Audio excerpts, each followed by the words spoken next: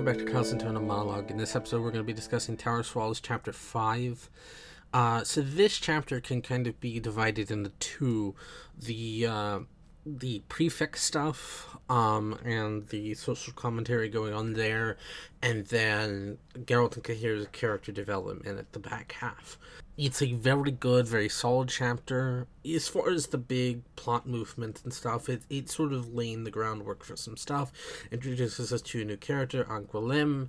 A very good chapter in terms of character growth, especially for Geralt.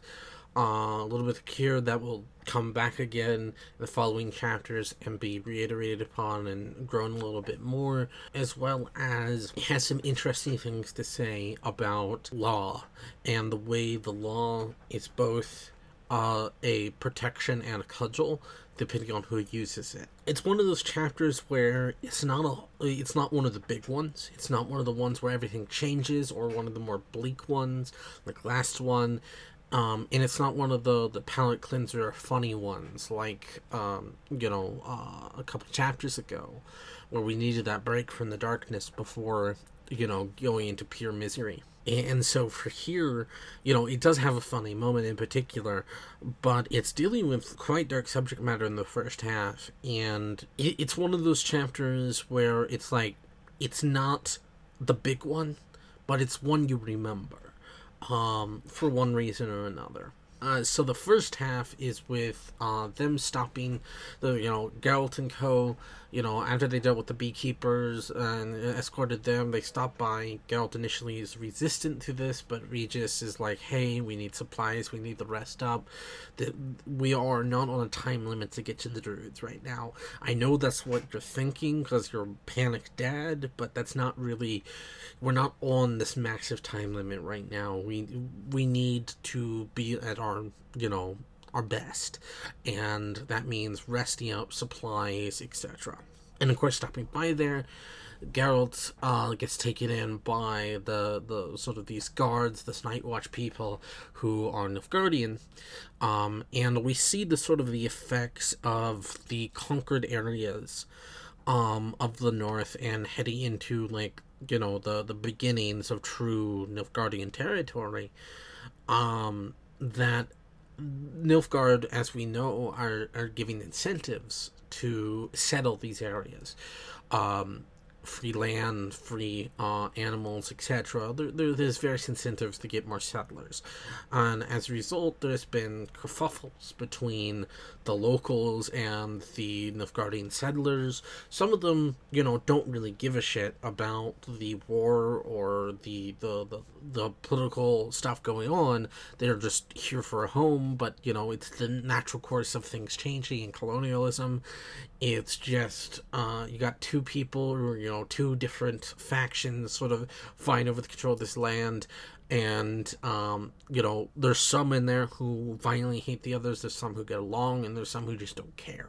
And we see, because of the tensions, the prefect has kind of introduced basically martial law in all sorts of ways. Basically, as far as he's concerned, the law is a cudgel, and the cudgel is to be brought down on any offense, no matter how minor, to ensure loyalty, to ensure no problems exist at all. Of course, that is what we call a culture of fear, and a culture of fear, ironically, despite its purpose being to create a land in which there is no problems, all it does is it creates the problems to be more intense. So you no longer have, the minor crimes, but the crimes are always bigger. A culture of fear breeds contempt, and contempt breeds, problems. Hence the title of one of these books, Time of Contempt. This is the time of disdain, the time of misery, and people like the prefect, they hide behind the law. They say that the law must be held up no matter what. The ends justify the means. And so I'm allowed to brutalize whoever. I'm allowed to publicly do some horrid stuff. all in the name of the law. But conveniently, the law can be surpassed if it gets him an edge. For instance, he could arrest Geralt, or he could, deal with Anglame, but instead he's going to let them go, in return for the favor they're going to do him, which is track down Nightingale in his gang. This is, classic. People who enforce the law often feel like they are above the law because they are the ones who decide when it should be enforced. And naturally, that means it shouldn't be enforced on them because, they are the enforcer and they choose not to. It is a commentary on the way in which we, as a society, are inherently flawed, and the way in which we do not check and balance our enforcements of law correctly. There have been tons of discussions in recent years, and even before then, especially in America, of over-militarization of the police, infringing on people's rights with the Patriot Act. There's this sense that how far is too far to enforce the law, and is there such a thing as being able to enforce the law if you're actively breaking your own laws to enforce that law? And it's a moral quandary. Laws are difficult. Laws are in place as much as a deterrent as they are as a protection. The thing about society is that society is effectively a group of individuals who have tried to work together, and because of their different individual unique traits, sometimes they don't agree, which means that society has inherent weaknesses, but it's required for the progression of science, technology, morality, philosophy, etc. And so it's a good thing inherently. The problem is that when you throw someone in a society, they have their own wants, needs, and desires. And then the law says that these are the wants, needs, and desires you have. And sometimes those don't align. So the rule of law, effectively, is designed to be, don't do this. So that, let's take an example. Don't steal, okay? If someone is down on the luck, the old Aladdin question I pull all the time on people when they talk about thievery. I'm like, gotta eat to live, gotta steal to eat. If you are in a situation where you are starving, was it wrong to steal? That is a question. A question I, an idiot, am not anywhere close to being able to come up with a concrete answer for you, but it is a moral quandary that philosophers have debated for centuries and will continue to debate, because what is right and what is wrong in that situation. So a rule of law is essentially to deter you from doing that, because if you live in a society in which there is no law, then someone will choose, ultimately, no matter how good and just that person is, to do whatever they need. And sometimes what they need isn't very nice. Gotta eat to live, gotta steal to eat. So it's there to deter the people and say, don't do this, so that we can maintain sort of a baseline of human interaction. Within that quagmire, you have people who feel that they are the judiciary, that they are the ones in which the law is answerable to, that they are the people who dole it out. And within that, you get people who, like this prefect, or like certain interactions with certain sections of police, especially in America as well as in other places, that they are the absolute end-all be-all. They are the law, and the law says this. And so it creates a culture of fear, a culture of distrust. You do not trust the lawmen, so what does the law mean to you? You now have to choose, and then that ends up leading into more, it's a slippery slope where, each action will get more and more dire as you figure out where that line is for you individually. some people will stomp early, some will go all the way, some will be in the middle, but inevitably the cultural sphere breeds nothing but contempt. Because in that world, what does the law mean except for one person's interpretation of it, which is harsh and breaks its own law in order to enforce the law? Which is why Geralt says, talking to the prefect, like, the world you describe seems perfect to me as far as a Witcher, because the world you describe is a world full of evil. A world in which, in order to strike out all evil and bring nothing but good, you have brought more evil in various different ways. You have created a culture in which everybody is scared, angry, frightened, and will do anything they can to survive. And when you back an animal into a cage, they will strike back. It is to survive. And nothing more. It's the basic instinct. You have created a monster. Congratulations. You have created evil. And so that is the talking point of this first half of the chapter, is simply about where do you fall in that category, and how far is too far. And I think that's a very interesting thing. That, like, these books are being written in the 90s. That, this is a man who grew up during the Soviet occupation of Poland. This obviously was published after the fall. So, but it was still, he experienced that kind of thing. And during the first bits of his short stories, I've pointed this out, was during the martial law in Poland in the 80s.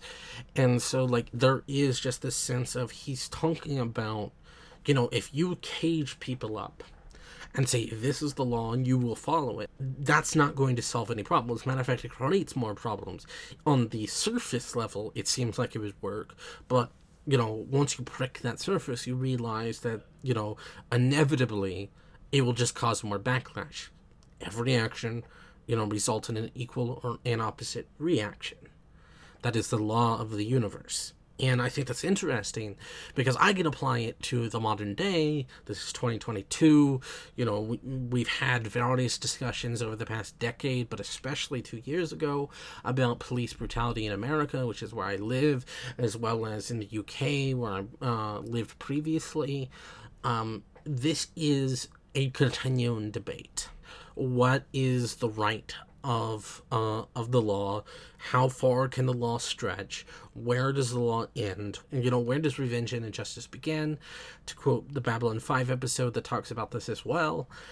And it's a moral quagmire. And much like Geralt, I agree that this is no way to live. This is a society in which it's basically fooling itself into believing it's a society, that it is civilized, that it is lawful. In reality, it is just a society built on one thing and one thing only: fear. And inevitably, someone will strike back against that fear. The old saying is, sometimes you need to, relinquish the stick and hand out a carrot. Punishments will only get you so far. And so within this moral quagmire of debates about police brutality and the links of law and anarchy and all that jazz, we have Geralt and Co. meeting their new member of the Hansa, Anglume.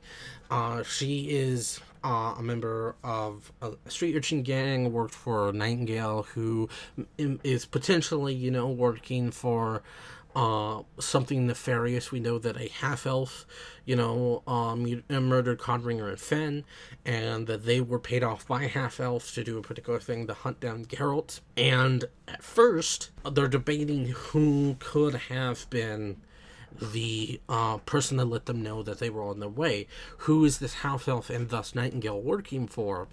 The obvious answer is Vilgefortz.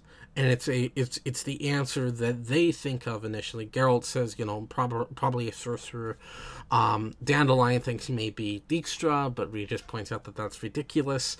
Then the sad thing comes in. We find out that basically they have been observed magically. Because of the time frames and the way to describe them, they found 4 people. They were absorbed as being the Witcher, Dandelion, and a girl with a plaque cut off, so Milva, and then a man who was unknown and who seemed to not interact much. That can either mean Regis or Cahir, which then leads to the confrontation with Cahir. We will find out more about Cahir's motivation and what he's been doing in here soon, but for now, Geralt is throwing a little tantrum, basically. He is concerned that there was someone who was a traitor who was giving this information. Conveniently, there was 4, not 5 listed. And so he confronts Cahir, and Cahir says, that's a load of bullcrap. You just suspect me because you don't trust me, because I'm quote-unquote Nilfgaardian, even though I keep telling you I'm not Nilfgaardian. Not only that, but he proved himself on the Battle of the Bridge, so hey, it should be noted that I'm not the person you think I am.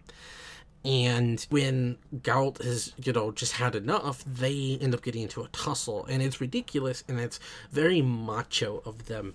Cahir is a young man who's had his faith in the institution that he is a part of shaken, and we will find out more about why and what he's here for. Has continuously been thrown aside, had to take up arms against his own people, and has been trying to firmly ingrain himself into the Hansa. And Geralt is being overprotective father. Any kind of male presence around my girl that isn't me, her father, must be a threat inherently. It's a very overprotective father mentality, very particular of certain times. I know in America we're trying to move away from that, but it's still a stereotype that sticks around, and it was especially prevalent in the 70s and 80s.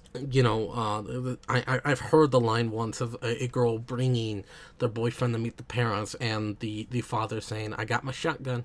It's very much of an overprotective father, which of course Geralt would be. The way in which he grew up, the way he feels for Ciri, of course he's overprotective. And then doesn't mean it's healthy, but I never said Geralt is healthy. Matter of fact, I point out many times that he is quite mentally unwell. And so then he confronts Cahir, and it is a tussle. It is complete macho bravado. Just punching and kicking and rolling in the dirt and mud. No sense or rhyme or reason. No hashing out their differences. Nothing that can't be fixed with a punch. Might makes right. It's so stupid. And that's why Milva removes her belt and then swats them. Like she's, spanking children who have been disobedient.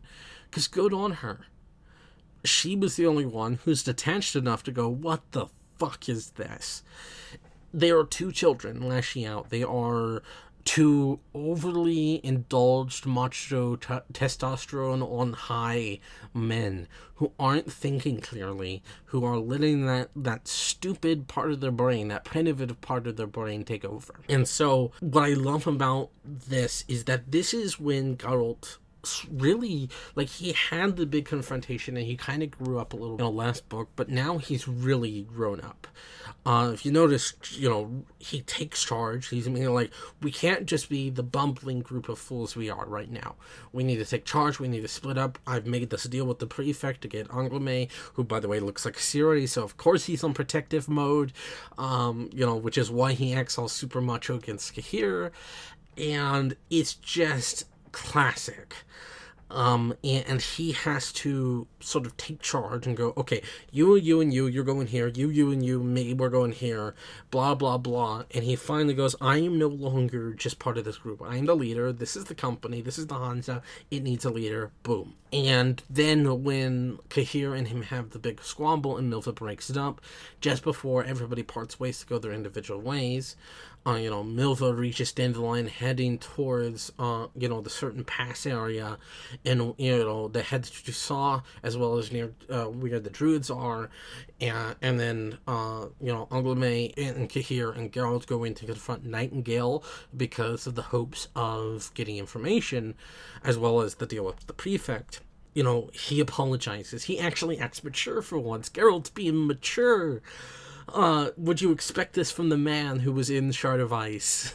I mean, look how far he's come, how far he's grown. He's able to delineate his feelings without hiding behind a mask, hiding behind that comfort blanket of being the Witcher, and not punching away his problems. The man is acting like an adult for once. Yay! Our stubborn ass fool of a hero finally admits he was stupid, and he apologizes. And he finally admits that they aren't just a group; they are a group of friends, a Hansa. You know, that's the name in Nilfgaardian. It's a company, a band of people bonded by friendship. And so for once, finally, Geralt is acting mature. But of course, that comes with a caveat. You ever notice that when Geralt goes through the most change, it's when he's backed into a corner, like an animal, he has to strike back, and it's when he has nothing left. So, you know, big changes for him, especially, or, you know, something more when he thought that both Yen and Ciri were dead. That was the big change for him. Then in, you know, last book, when he thought that basically everything had went up into the flames and he reunited and he was being confronted with the ridiculousness that is him and his profession, which that has come back again, where he's being basically hired out as a hired killer, which is not what a Witcher does, and the prefect sort of massive behind you're killing a monster. But is he really? And that will come back later. But, like, now he thinks Yen has betrayed him. He believes, because of the way the magic works, is that you build up a psychic link between people you spend a long time with. And so naturally the only sorceress to spend that amount of time with him and being able to track him that easily and that quickly and that efficiently, you know, to the letter of where he was, would naturally be Yennefer. Additionally, because Regis is a vampire, they don't show up on magical, you know, tracing. Which means that would explain the four, which means that the person that was described as the man who didn't say a lot and kept to himself would be Cahir. Which means Cahir is not the traitor, which means in his eyes, you know, in Geralt's eyes, Yen must be the traitor. And because of all the bad omens he's been seeing, as well as his disturbing dreams, he firmly believes Ciri is dead. He has lost everything. He believes the woman he loves, the one person he ever truly loved in this world, has betrayed him for one reason or another. And he believes that his daughter, for all intents and purposes, the girl who changed his life, is dead. Now, all he's got is revenge. And so he's going to go out. He's all business right now. And it's sort of avoidance. When something big happens in your life and you have mental issues such as depression, the first time it dawns on you, you become focused, you hyperfixate, you're trying to solve it because it's easier than processing the emotions. And then as time passes, the emotions well up and explode. And so right now Geralt is all business, but that's not going to last long because eventually he's going to have to process this. Of course, we, the reader, don't know what's going on with Yen just yet, but we know that she escaped the lodge and she would rather go to hell than give Vilgefortz any information, so we don't know what's going on there. I know, obviously, because I've read that, but we'll get to that later, and I see, you know, no real point in putting it in the spoiler section because Ciri paints it out to us, because we, the reader, know that Ciri is still alive through the framing device of Visigoda. And we end this chapter with Ciri having not seen a vision of Geralt since Thanedd, seeing Geralt basically, and we get the strong sense of emotion from her that she saw this. She saw him condemn everything, that she is dead, that Yen has betrayed him, and now he's just out to revenge and just on a blood path, basically. And so Ciri goes, you know, that's horrible. First of all, the timelines don't line up, which we'll get to later, but also, how could he say such things of Yen? He knows Yen better than that. And I think that's part of it, is that Geralt's in denial right now. He doesn't know how to process what's going on, and as I said, he's focusing, hyperfixating. He wants to solve the solution now, without really processing the emotions of what he has and what has happened. And that will come later. Ciri is fine right now, disfigured, obviously, in the hands of Visigoda. That's still a mystery of how she got there, what's going on there. We'll find out in time. Jens and Skellige supposedly disappeared, as Triss found out a couple chapters ago, and all that jazz, so who knows? But it's very clear that what Geralt thinks is true is not reality, at least not in the way he thinks it is. And he's going to have to come to terms with that in a bit. And so, a very impactful chapter, very good for Geralt as a character, growing him, changing him, getting him on a new path, but yet still the same path, ironically enough, but also diluting his profession, which will come back into play later, giving us some moral anguish and some interesting social commentary and moral quandaries to ponder over that Geralt himself is pondering over. Very strong chapter, not as bleak as last chapter, but, still important to the overall narrative, as well as, just interesting. Like, it's like I said at the beginning, it's one of those chapters that isn't like one of the big ones, nor is it the really funny one, nor is it the really bleak one. It is just one of the chapters in this book that actually you do remember, because it's a nice change of the pace from bleakness or big, important things happening. So I'll see you next time. Till then, bye.